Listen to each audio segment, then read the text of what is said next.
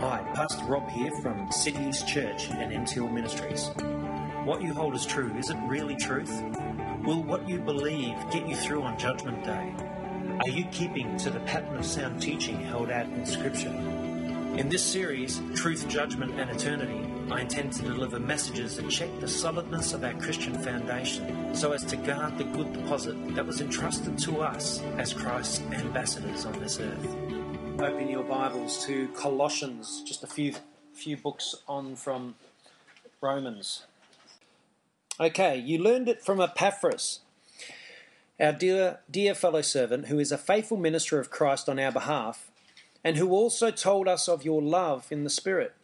For this reason, since the day we heard about you, we have not stopped praying for you and asking God to fill you with the knowledge of His will through all spiritual wisdom and understanding.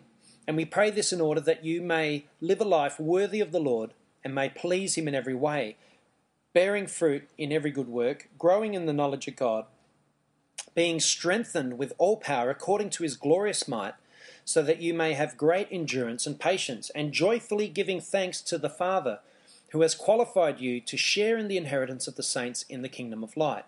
For He has rescued us from the dominion of darkness and brought us into the kingdom of the Son He loves, in whom we have redemption, the forgiveness of sins. Okay, so I'm just going to quickly run through it just to break everything down. Lord, I just ask that you would help us now just to understand what the Scriptures are saying to us in this book of Colossians. I pray for your guidance to minister this by the Spirit of God, and I pray that your Spirit will come upon everyone here and open their minds to understanding. And I pray this in your wonderful name. Just quickly, I've started this series, Truth, Judgment and Eternity, as a mutually compatible series to the Uncovering Religion series. This series is for our personal growth as Christians in the things of God and to prepare us for judgment and for our eternal lives in heaven. That's what the whole thrust of this is. And I really believe that this series is going to be a series that I'll continue for the rest of my life. Preparing Christians for judgment and preparing and telling unbelievers that there is a judgment coming and you've got to get ready for it. And how do I tell them? By revealing to them the truth. A number of weeks ago, I began a study of the book of Colossians. In that sermon, we discovered the underlying issues which this letter was addressing. Who remembers that sermon? There was some underlying issues, wasn't there? Paul was countering an early form of Gnosticism. And Gnosticism is where they valued the accumulation of knowledge. So they accumulated as much knowledge as they could about so many different things and thought that through that accumulation that they would find salvation. He also combated other heresies like angel worship, Jewish circumcision and dietary regulations that were being forced upon Gentile believers, as well as mysticism, Greek philosophy and paganism. It's a real mixed bag of beliefs there, isn't it?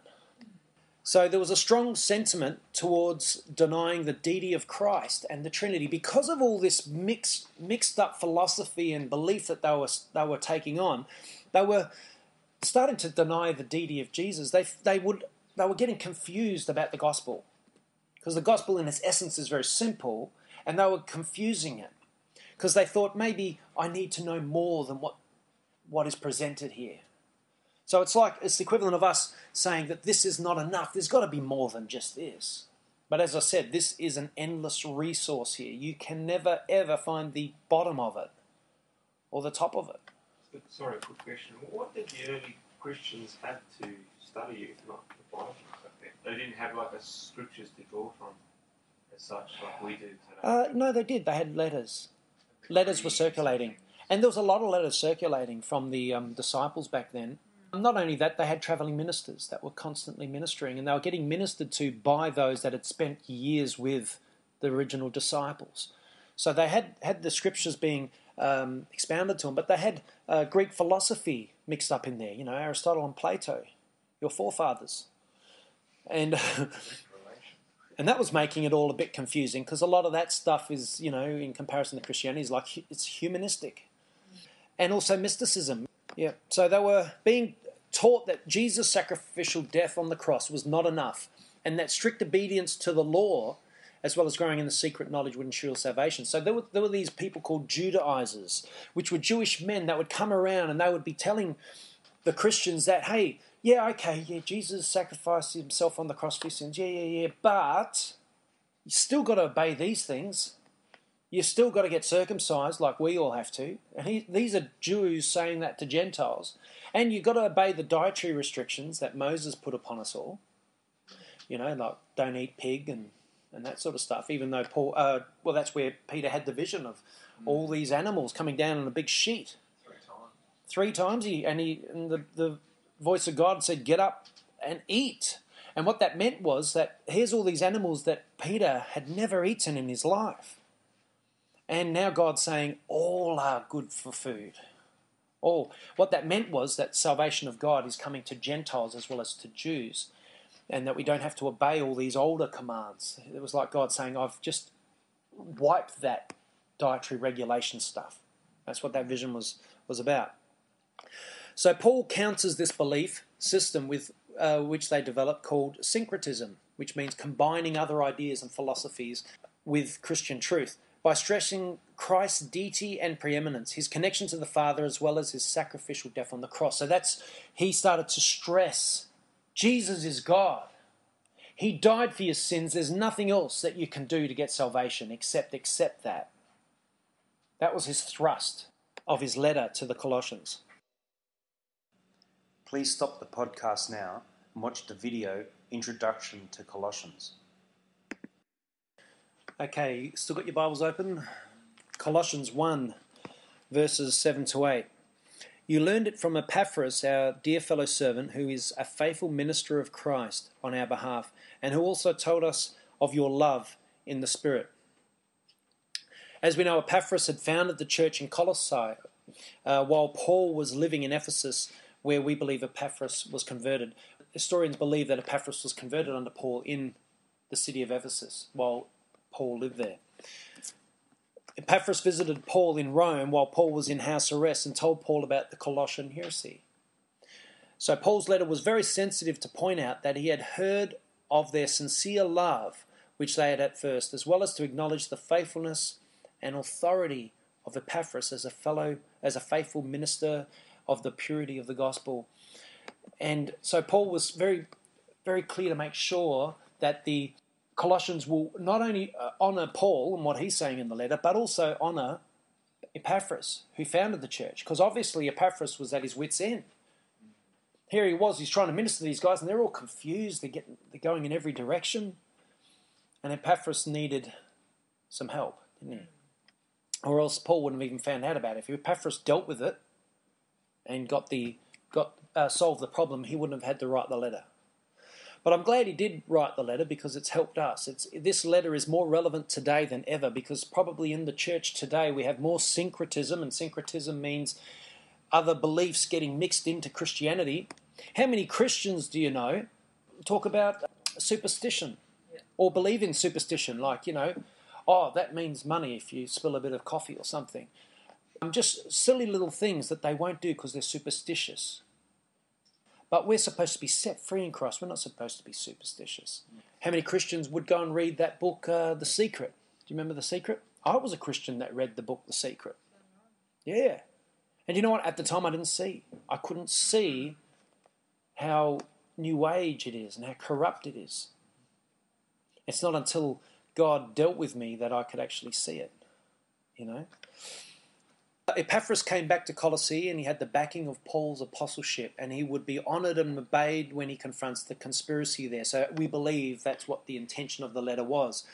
One of the intentions. The Colossians' love in the Spirit was made known to Paul, and Christian love comes from the Holy Spirit. As we know in Galatians 5:22 it says, but the fruit of the Spirit is love. One of the fruits that you're a Christian is that you will love, and you'll love unconditionally, and you'll forgive. So that's a fruit that we've all got to just ask God to bring more of that up. If we have any bitterness or any resentment in our hearts, we've got to pray, God, this isn't of you. That's evidence that it's not of God, isn't it? Because true Christians love. And the Bible speaks of this love as an action and attitude, not just an emotion.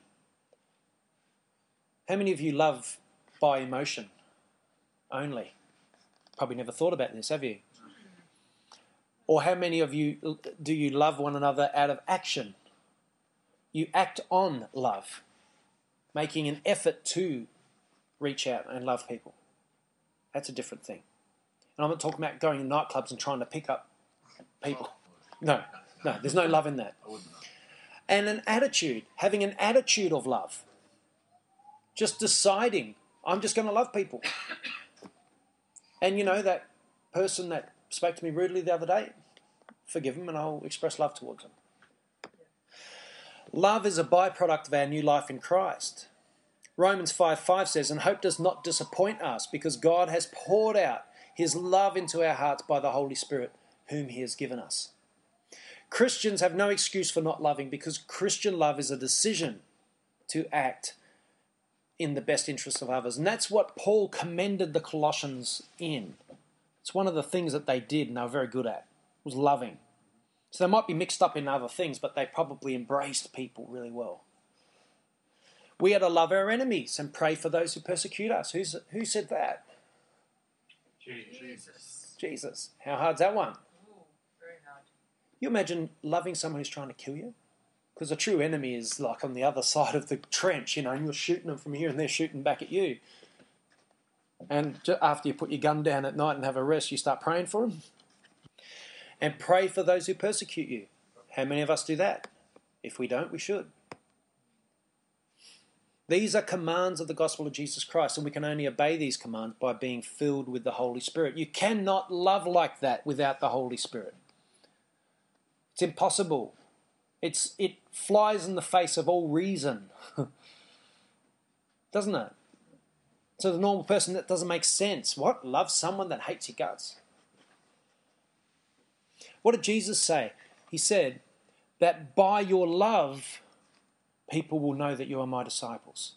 The way you love one another. So if we love one another, that is an example to everyone on earth that we are disciples of Jesus. That's probably one of the key things in the church, in many churches, that a lot of people have despised the church today. Why? Because they have seen lack of that. They haven't seen evidence of Jesus in the Christians. Therefore, they don't want to have anything to do with Jesus, because if this is his representatives and that's how nice they are, then they judge Jesus too. Interesting, isn't it? Paul's prayer, this is an interesting one. Okay, for this reason, this is verse 9.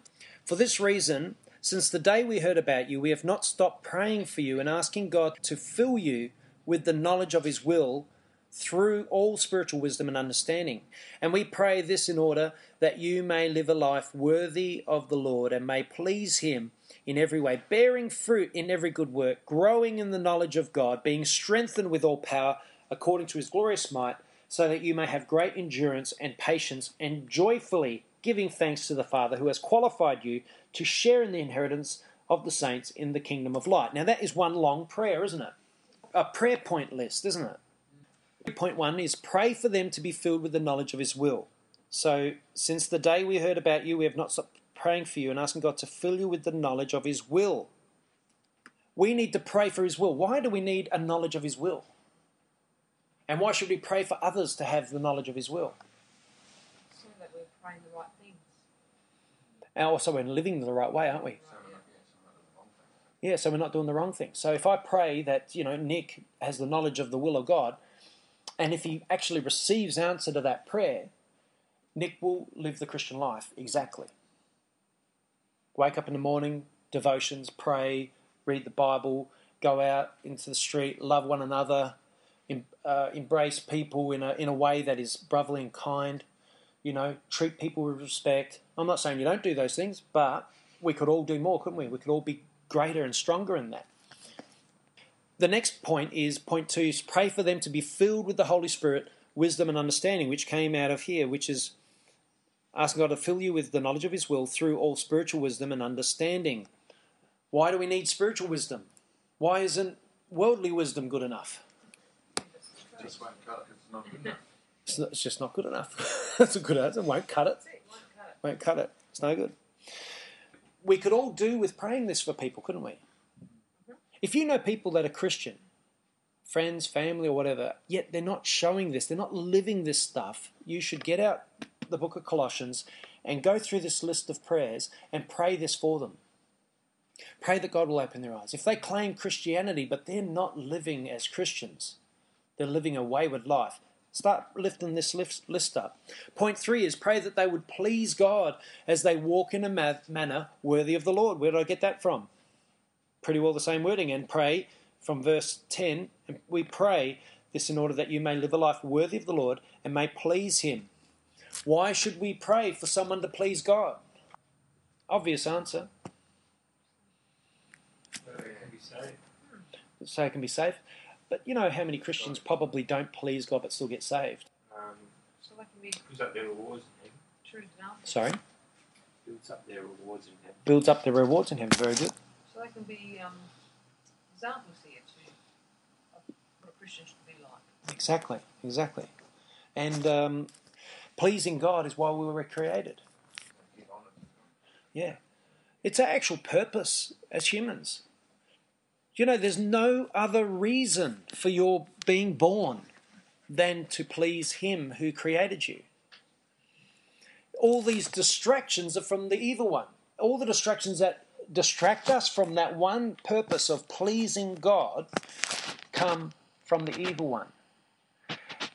How many of us think we're born to become a fitter and turner, or a carpenter, or a doctor, or a lawyer, or an accountant, or a music teacher? You know, you can get lost in that and think your whole life is all based around that. That's a distraction to the truth. Yeah, we may need to do those things just to earn money so we can survive here because we live in a money world. But that is nothing to do with your purpose. That has nothing to do with it. That's just a job. So we should pray that Christians will understand this stuff. Point 4 is pray for them to bear fruit in every good work. Now this all comes out of here, that we bear fruit in every good work. So Christians bear fruit. Christians live to do things for others and what have you, and pray and seek God and a whole range of things, but they should bear fruit unto salvation. Point 5 is pray that they will increase in the knowledge of God. We all need a bit more knowledge. So where would we go to get knowledge of God? The Bible. So if a Christian, if you call yourself a Christian and you don't read the Bible, is that a deception? A Christian who is not interested in the Bible finds it boring. Or think they know it all. Or will think they know it all. That's the other extreme. But do you know what? How many Christians think the Bible is boring and say things like, I can't read it and I don't understand it? You know what that tells me? That is lukewarm, watered down Christianity that is worthless and will be discarded in the end. The fruits will wither. There will be no fruit. So the knowledge of God is important. Actually, you know what? As you start to study the Word of God, and especially studying the Word of God is something you look into. How do you study the Word of God? How do we understand and make head or tail of the Bible? Who gets lost when they read the Bible sometimes? Anyone? Certain parts. Some parts. Yeah. There's some of it that's really hard to understand. So do you just haphazardly just read the Bible like a storybook? You don't, do you? Because it won't make sense a lot of the time, and therefore you get bored. So what you've got to do is you've got to look into it. You've got to probably ask people like, I can help you with that. And there's courses you can even find on the internet. With the internet today, nothing's out of reach. You can find incredible courses. There's stuff for teenagers. There's Bible studies for teenagers that you can do. John's actually, are you still doing that Bible study I was showing you? It's a bit too full on. It's a bit big. It's what I do, but I didn't know how if Johnny could. It's full on, Yeah. He did a few days, didn't he? But there's easier ones for teenagers, and there's stuff put together. So don't just haphazardly read the Bible. Go in there and find out ways of reading it. Point 6 is pray that we will be strengthened with power. Who doesn't feel very good in the morning? Who sometimes feels really weak in the afternoon and just, you've got to go out and mow the lawn, but you put it off? All right. Gee, that's twice, Nick. Does anyone suffer from lack of strength? Lack of motivation? Well, occasionally it's been my Okay. piano Different teacher. times. Bill Bill doesn't. was so motivated. I'm motivated, but Man, the amount of emails, I'm thinking, where does Bill, does he actually sell any jewellery? Yeah. But you know, he only looks at really good stuff and some, interesting conspiracy theories. So all sorts of stuff he's sending me, but it's all interesting stuff. And but it's that alone, just doing that is really good for you. Like listening to sermons. How many sermons do you listen to a day usually? Few, Yeah, 2, 3. a day. That's pretty good. So I'm competing with the best in the world when Bill's sitting there and I've got to. Well, I've got to hear this. Yeah, I've got to speak, and he's been listening to. He's the guy that you're into, that older bloke, Oh, Paul Stanley. Paul Stanley. He's got a real good speaking voice. You know, one of those could be a radio guy. He's a pastor then. Is it pastor now, Paul Stanley? Paul Stanley. Yeah, I can imagine that. I was made for serving you, Jesus. Woohoo! That's really right. Point 7 is pray that they will endure with patience and joy. We all need to endure through hardship. Yeah. And how should we endure in hardship? Patiently and happily, or joyfully. Joyfully, because happily and joyfully are two different meanings. Point 8 is also pray that they will give thanks to the Father, that they have been qualified to share in the inheritance of the saints. We should thank Jesus often. Who thanks Jesus every day? I'm really making it's a hands up day today, isn't it? Yeah. You thank him every day? Every day. Make sure you do. Thank him for everything. Always thank him before you eat. You know, because like food is a precious commodity. Some people in the world don't have that luxury to eat breakfast, lunch and dinner. And a very large portion of the earth don't eat breakfast, lunch and dinner. So when you have food, thank God for what you have there. So Paul knew that the Colossians desperately needed all these qualities and attributes, and he made it clear to them that he was praying earnestly for them in these areas. All Christians have the same needs. So when you don't know how to pray for somebody, use Paul's prayers, these prayers. And I think especially for Christians. Now I'm going to sort of zoom through to the end. 1:13, which says, "For he has rescued us from the dominion of darkness and brought us into the kingdom of the Son he loves, in whom we have redemption, the forgiveness of sins." Isn't that amazing? He lists the benefits which God gives all believers. These are all benefits now. He qualifies us to share in the inheritance of the saints, and says, who has qualified you to share in the inheritance. We've been qualified. What qualifies us? See how well you remember my communion sermon. The blood. The blood. now. So is it because I'm such a nice bloke? That can't No, it couldn't be. I'd be doomed. No, it's because of what Jesus did for us. He qualifies us. 2 Corinthians 5:21 says, God made him who had no sin to be sin for us, so that in him we might become the righteousness of God. It also says in here, he has rescued us from the dominion of darkness, from Satan's kingdom, for he has rescued us. And Colossians 2:15 says, and having disarmed the powers and authorities, he made a public spectacle of them, triumphing over them by the cross. He made a public spectacle of all the powers and all authorities. When Jesus died on the cross and then was buried and was raised to life, that was a public spectacle to all the kingdom of darkness. Satan was like, I can't grab the guy. It's like, I killed him, I had him, I nailed him. He went down and everything. He died. He came back, and now I can't get him any longer. He's out of my reach. He made a public spectacle. And you know what? That's how we are to him as well. Because Jesus is going to take us the same way. He's going to take us the same way. And you know what? Satan cannot touch us. Yeah, he might touch the flesh. Justin Martyr said, you just destroy this flesh, but you'll never get my soul. So Justin Martyr's attitude was, take this flesh, yeah, but my soul is what's most valuable. I know that. And that's with Jesus, and you can't touch that. Okay, he brought us into his eternal kingdom. That's the other thing. Verse 13, for he has rescued us from the dominion of darkness and brought us into the kingdom of the Son. Ephesians 1:5 says he predestined us to be adopted as his sons. How's that? Adopted. Who understands the term adoption? Are we adopted into the kingdom of God? Does an adopted child become an actual child of the family? He's considered actual, isn't he? He predestined us to be adopted as his sons through Jesus Christ in accordance with his pleasure and will, to the praise of his glorious grace which he has freely given us in the one he loves. And John 14:2 says, in my Father's house are many rooms. If it were not so, I would have told you, I am going to prepare a place for you. Where's he going to prepare a place? Heaven. The Greek word that they translated for rooms is mane. It means room, it means abode, and it means mansion. So Jesus has not just died for us, but he has made a room for us, a place in heaven. And he went ahead of us to prepare mansions for us to dwell in. And references to people who have seen heaven have said that they saw mansions and people living in these mansions. Who would like to live in a mansion now? But wouldn't it be great? Like to have a mansion to live in now. Imagine living on Victoria Avenue in one of those big giant houses. They are nothing in comparison to heaven's mansions. Heaven's mansions are beyond our understanding. The most beautiful things you'd ever see. They're waiting for us. They're real. They are real.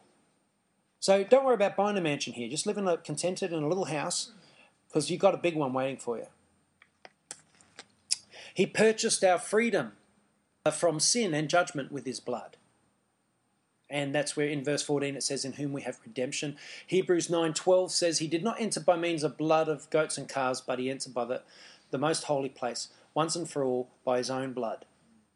And the last one is he forgave all our sins. And we know all about that. In Ephesians 1:7 says, in him we have redemption through his blood, the forgiveness of sins in accordance with the riches of God's grace that he lavished on us with all wisdom and understanding. Does anyone understand that? How lavish this salvation is. And over the months, I want to really hit home what this salvation is and how wonderful it is. And how great that place is that he has bought for us. Well, he purchased us and he's given us this. Man, to be a slave of Jesus, to be a servant of Jesus, to be a friend of Jesus is the most wonderful thing and the most wonderful privilege. And if we have to suffer a little bit, a bit of scorn, a bit of shame, a bit of hardship, man, it's nothing in comparison to what he has for us waiting up there. I agree. So the highest you can imagine of happiness in your brain is nothing compared to what's waiting for you. What's waiting? Yeah. No, there is no comparison on earth of heaven. Earth looks a little bit like heaven. Rolling hills, beautiful trees. We eat fruit down here. How many times have you grabbed a piece of fruit and it looks really nice and you bite it, it tastes disgusting? That doesn't happen in heaven. Or Bob's garden. Yeah, hope not. Right? The best, most beautiful place you can go to on earth, which is breathtaking, blows your mind when you see it, and the only reason it does that is because God created it anyway, is the least, and even that does not compare to the least in heaven of the beauties and the wonders that await us there.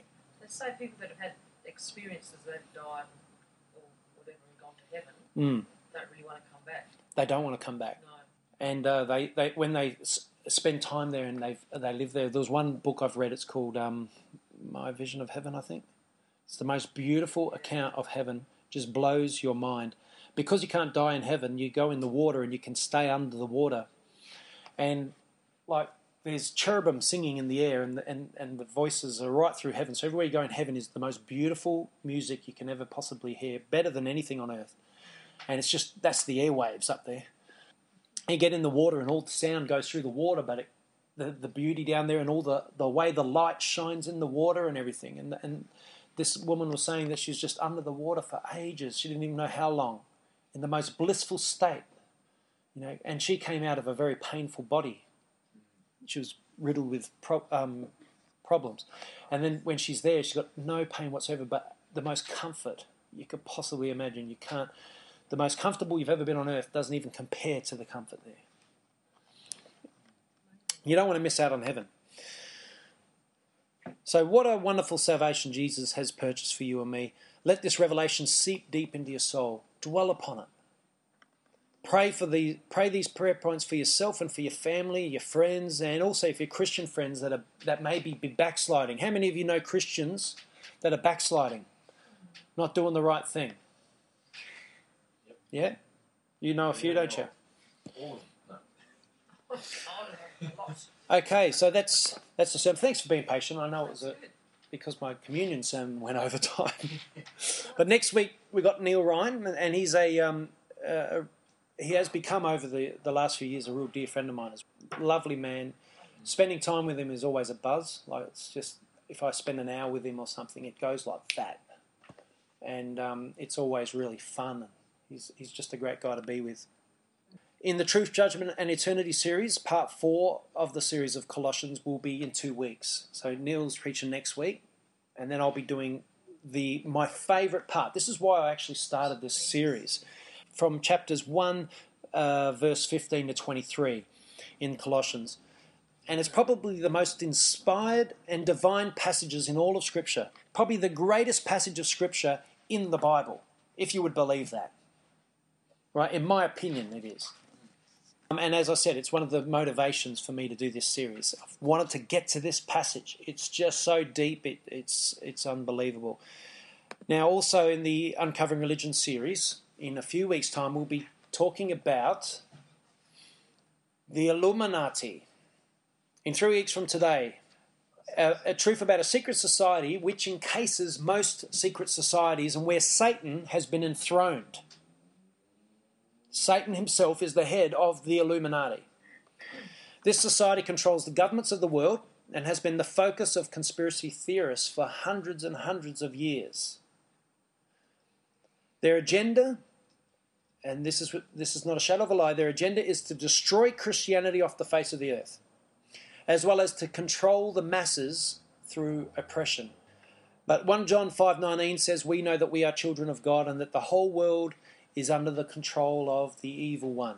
The whole world is under the control of the evil one. That's said in the Bible. The world is not under the control of Jesus. The world is under the control of the evil one. That's why this place doesn't feel like heaven a lot of the time. Right? We have heavenly experiences, but we aren't living in heaven. Knowing this information can change the way you pray.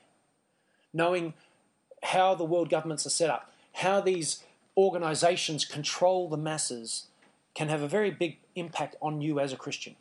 It's very important knowledge.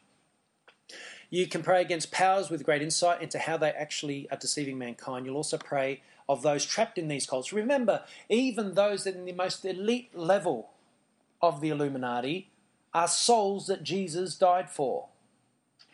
Thank you, Lord, for revealing to us the truth in relation to this passage of Scripture in Colossians today. And I just pray that you be with all of us as we go into this coming week. I pray for your Spirit to be upon us, and I pray that the things that we heard today will have a large impact on our life and really fire us up to live for you and to devote to you as we realize that we were created for you, Lord. The whole reason for our existence is to serve and bless you and to please you. So, Lord, just help us to live that out and get that into perspective into our life. If it's not in perspective now, help it to increase this week by the power of the Holy Spirit. I just pray as we watch this video, Lord, that you just open our eyes to the deeper workings of things that are going on the planet all around us and that we're unbeknownst to us, and help it to change the way we live, change the way we pray, change the way we read the Scriptures, and the way we talk to people, etc. So I pray this all in your wonderful name. Amen. So I'm just going to put this video on. It's a really great video. It's a portion of Megiddo 1.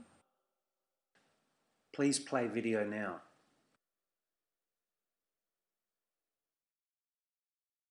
Romans 5, verses 9 to 11. Since we have now been justified by his blood, how much more shall we be saved from God's wrath through him?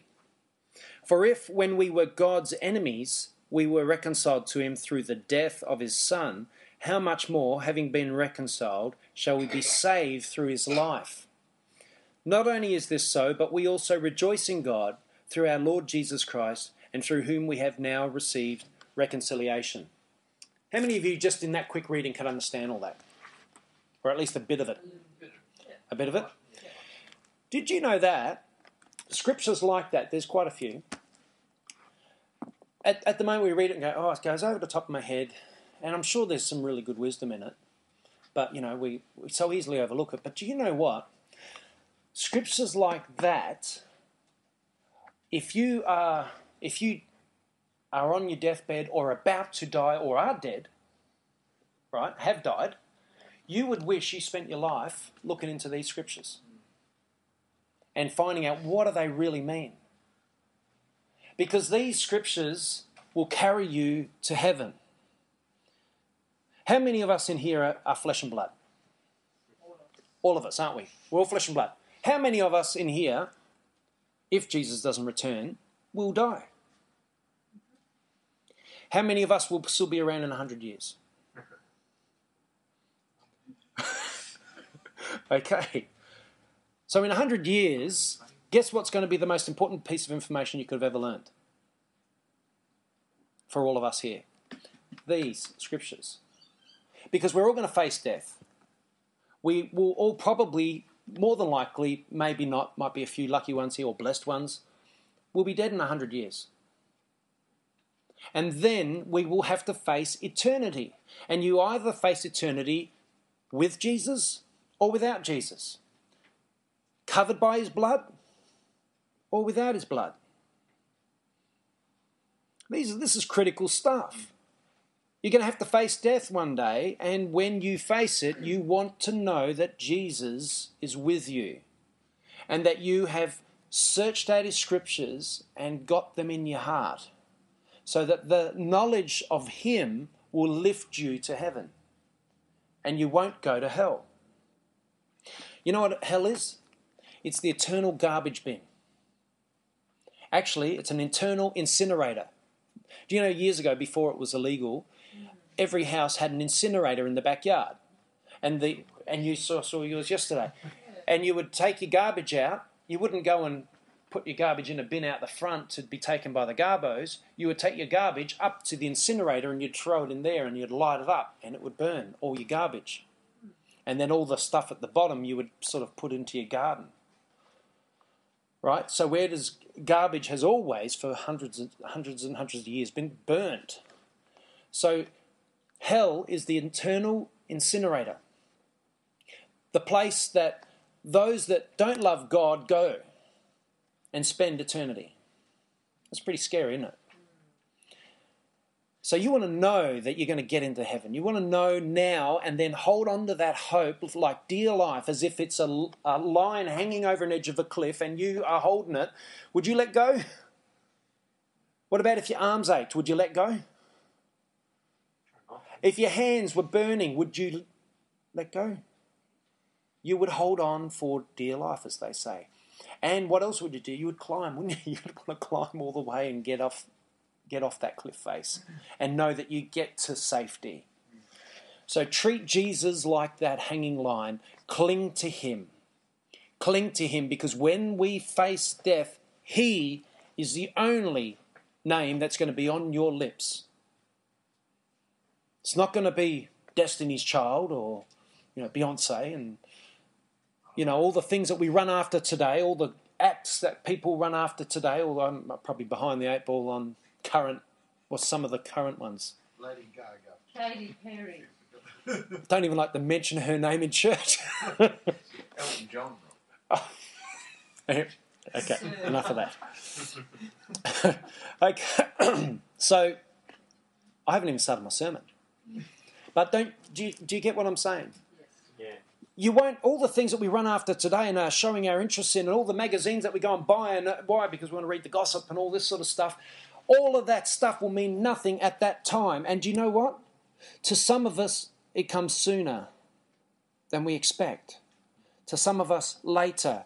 So what's my job as a minister? Is to make sure everyone that I can be a pastor to gets into heaven and doesn't lose salvation.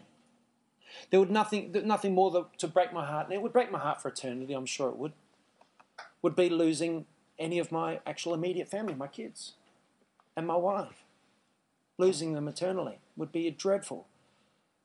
So what do? I tell them, listen, guys, this is, and that's why I do the Uncovering Religion series, and I show all the different religions that are happening in the world. Why? Because in the back of a lot of people's minds is, are we really the only way? Is this the only truth? What about Hinduism? Wouldn't Hinduism be good for your soul? Wouldn't Islam be good for your soul? Wouldn't wouldn't that get you to heaven? No, they don't. And you know why? Because we go in there, we find out what they believe, and guess what? Buddha died and went to the dust. He became dust. Muhammad died. At the end of his life, Muhammad didn't questioned his own salvation. Because of the doctrines that Muhammad taught was that you've got to work your way into heaven. There's no salvation in the name of Jesus if you're going to be weighed at the end of your life. And you know what? Muhammad used to have multiple wives, but he also had mistresses. So he committed adultery. So he had the guilt of adultery in his heart. And therefore, when he knows in his heart, when I stand before God, I've got this very heavy sin weighing against me. Am I going to stand? That's why at the end of his life, Muhammad didn't even know if he was saved. And he's leading all these millions along the same path, blind leading the blind, and they all fall in the pit. They all fall in the pit. Doesn't matter how many billions believe it, doesn't make it any more valid. 2 billion people all go and jump off a giant cliff into an incinerator. Do you go? Does that make it valid? It doesn't, does it? Only the truth in Jesus will set you free, and only the truth of Jesus will save you on that day, and that's when it counts. Therefore, what does Jesus require of us now as Christians is to live for him.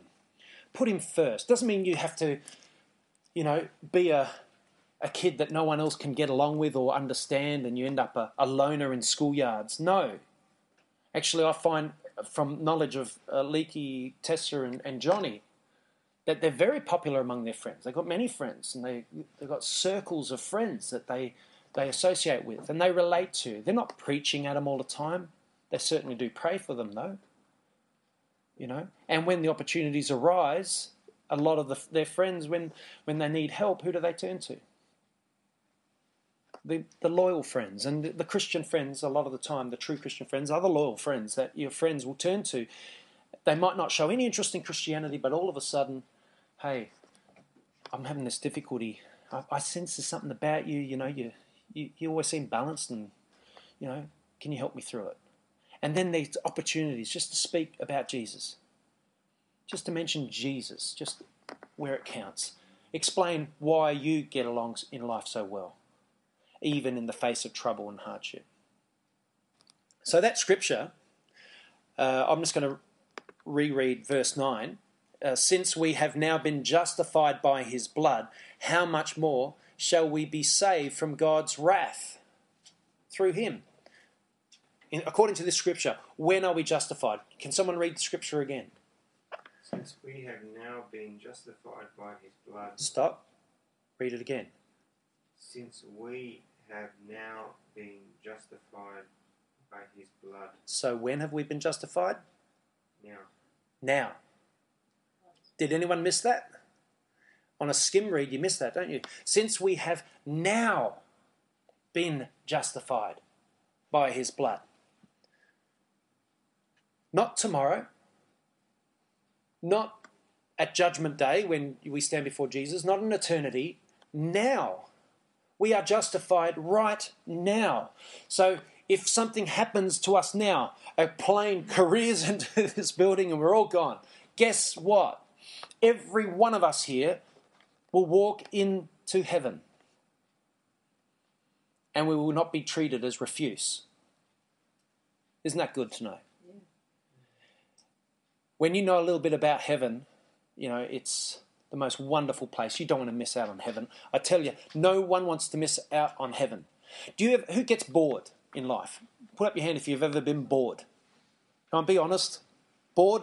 Matthew, you never get bored. It's not right, no. Has anyone ever got depressed?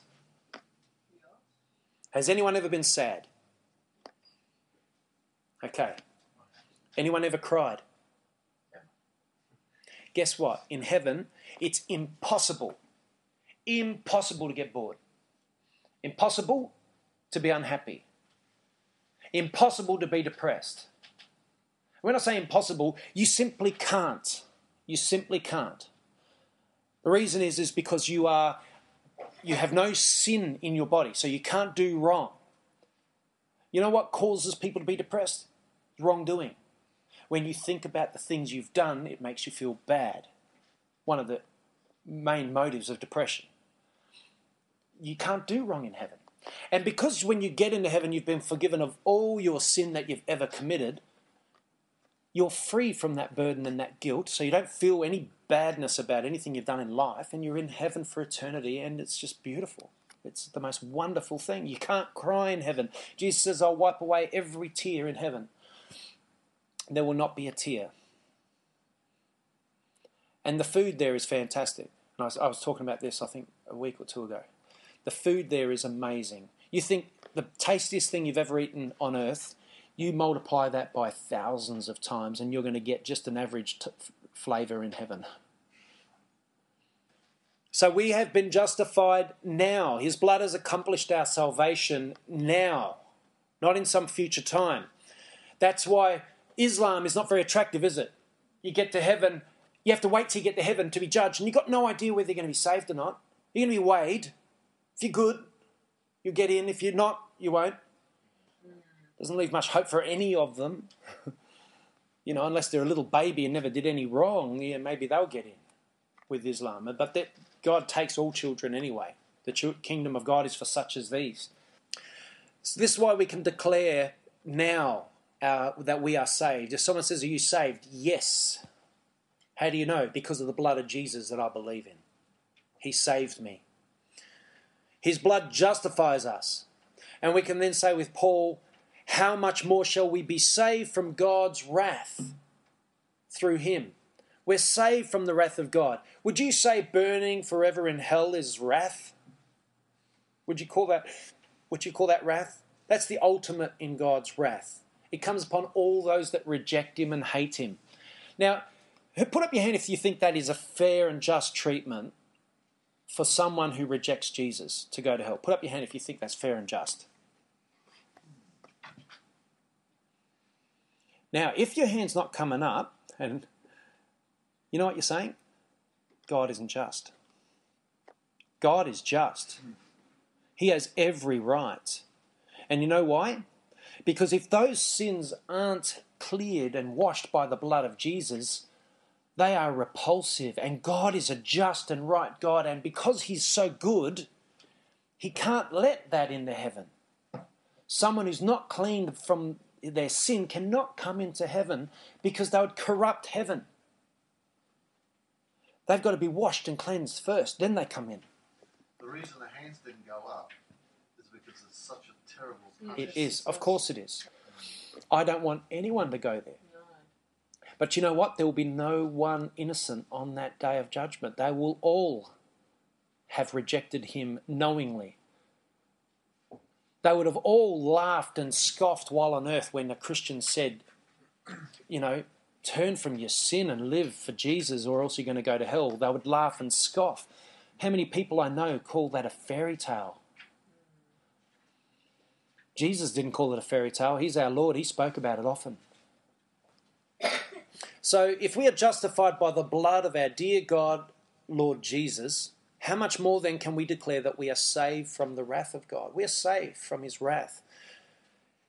I just want to say, if you believe this, and you can rest confident right now that despite all your sins you have committed and all the guilt and condemnation that the enemy of your soul, who is Satan, will try to make you feel, you are saved. Put up your hand if you believe that Jesus died for your sins. If you know it in your heart, do you know that in your heart? Is it deeply convicted? Yeah? Well, you're saved. And you can thank Jesus endlessly for that. And you know, it won't ever be as clear as when you stand at Judgment Day how valuable his blood is. When you're standing at Judgment Day, you imagine it. Just picture this. You're amongst multitudes and multitudes. Millions upon millions, they say, will be standing before the judgment. Billions of people. Now, how many people are on the planet currently? 6 6 billion, right? How many people have lived on the planet? Probably double that. Rob, the way I understand is that there's more people alive today than there ever was combined in the history of the world. They live longer. Because you've got to remember, That's what I read somewhere. Be an interesting figure. Anyway, God knows the exact figures, but the point is there will probably, if it's just say there's 6 billion alive today and there has been 6 billion in history, 12 billion, that's a pretty big judgment hall. That's a lot of people. Now, they're going to be divided. And when they're getting divided, because it says, and I'm going to read it, I know, it's Revelation 20. Don't go to it, I'm just going to read it. Just shut your eyes as I read this. It's verse 11. Then I saw a great white throne, and him who was seated upon it. Earth and sky fled from his presence, and there was no place for them. And I saw the dead, great and small, standing before the throne. I saw the dead, great and small, the rich and the poor. And books were opened. Another book was opened, which is the book of life. The dead were judged according to what they had done, as recorded in the books. The sea gave up the dead that were in it, and death and Hades gave up the dead that were in them, and each person was judged according to what he had done. Then death and Hades were thrown into the lake of fire. The lake of fire is the second death. If anyone's name was not found written in the book of life, he was thrown into the lake of fire. How many of you know that your name's in the book of life? If you can put up your hand and say, I believe in Jesus and he died for my sin, you know your name is there. It is there. This is important stuff, I think. And I'm just going to say this too, if you want to know that your name is in the book of life, you know, because even as a Christian, when I read that, I've read that many, many times, that piece of scripture.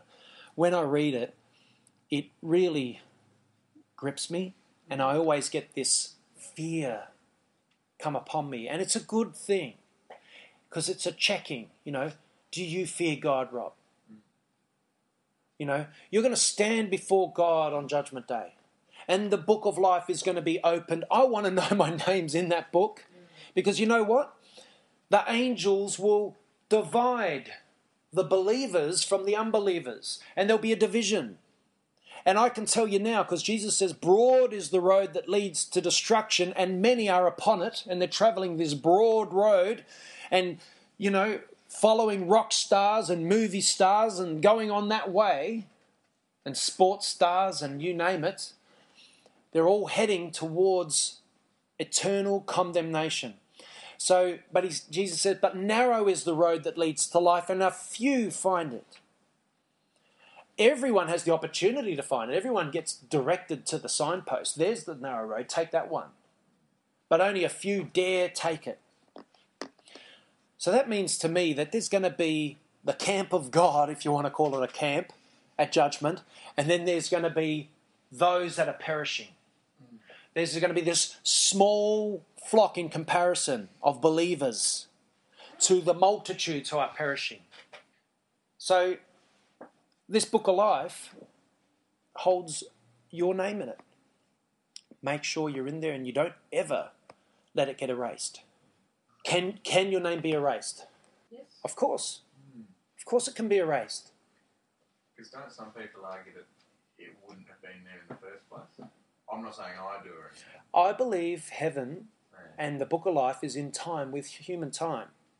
If you've confessed faith in Christ, yes, you are saved. If you believe with all your heart and you read the scriptures and you're convinced and you're preaching the word and you're believing the word, then later in life you reject his name for some reason or other. You get deceived.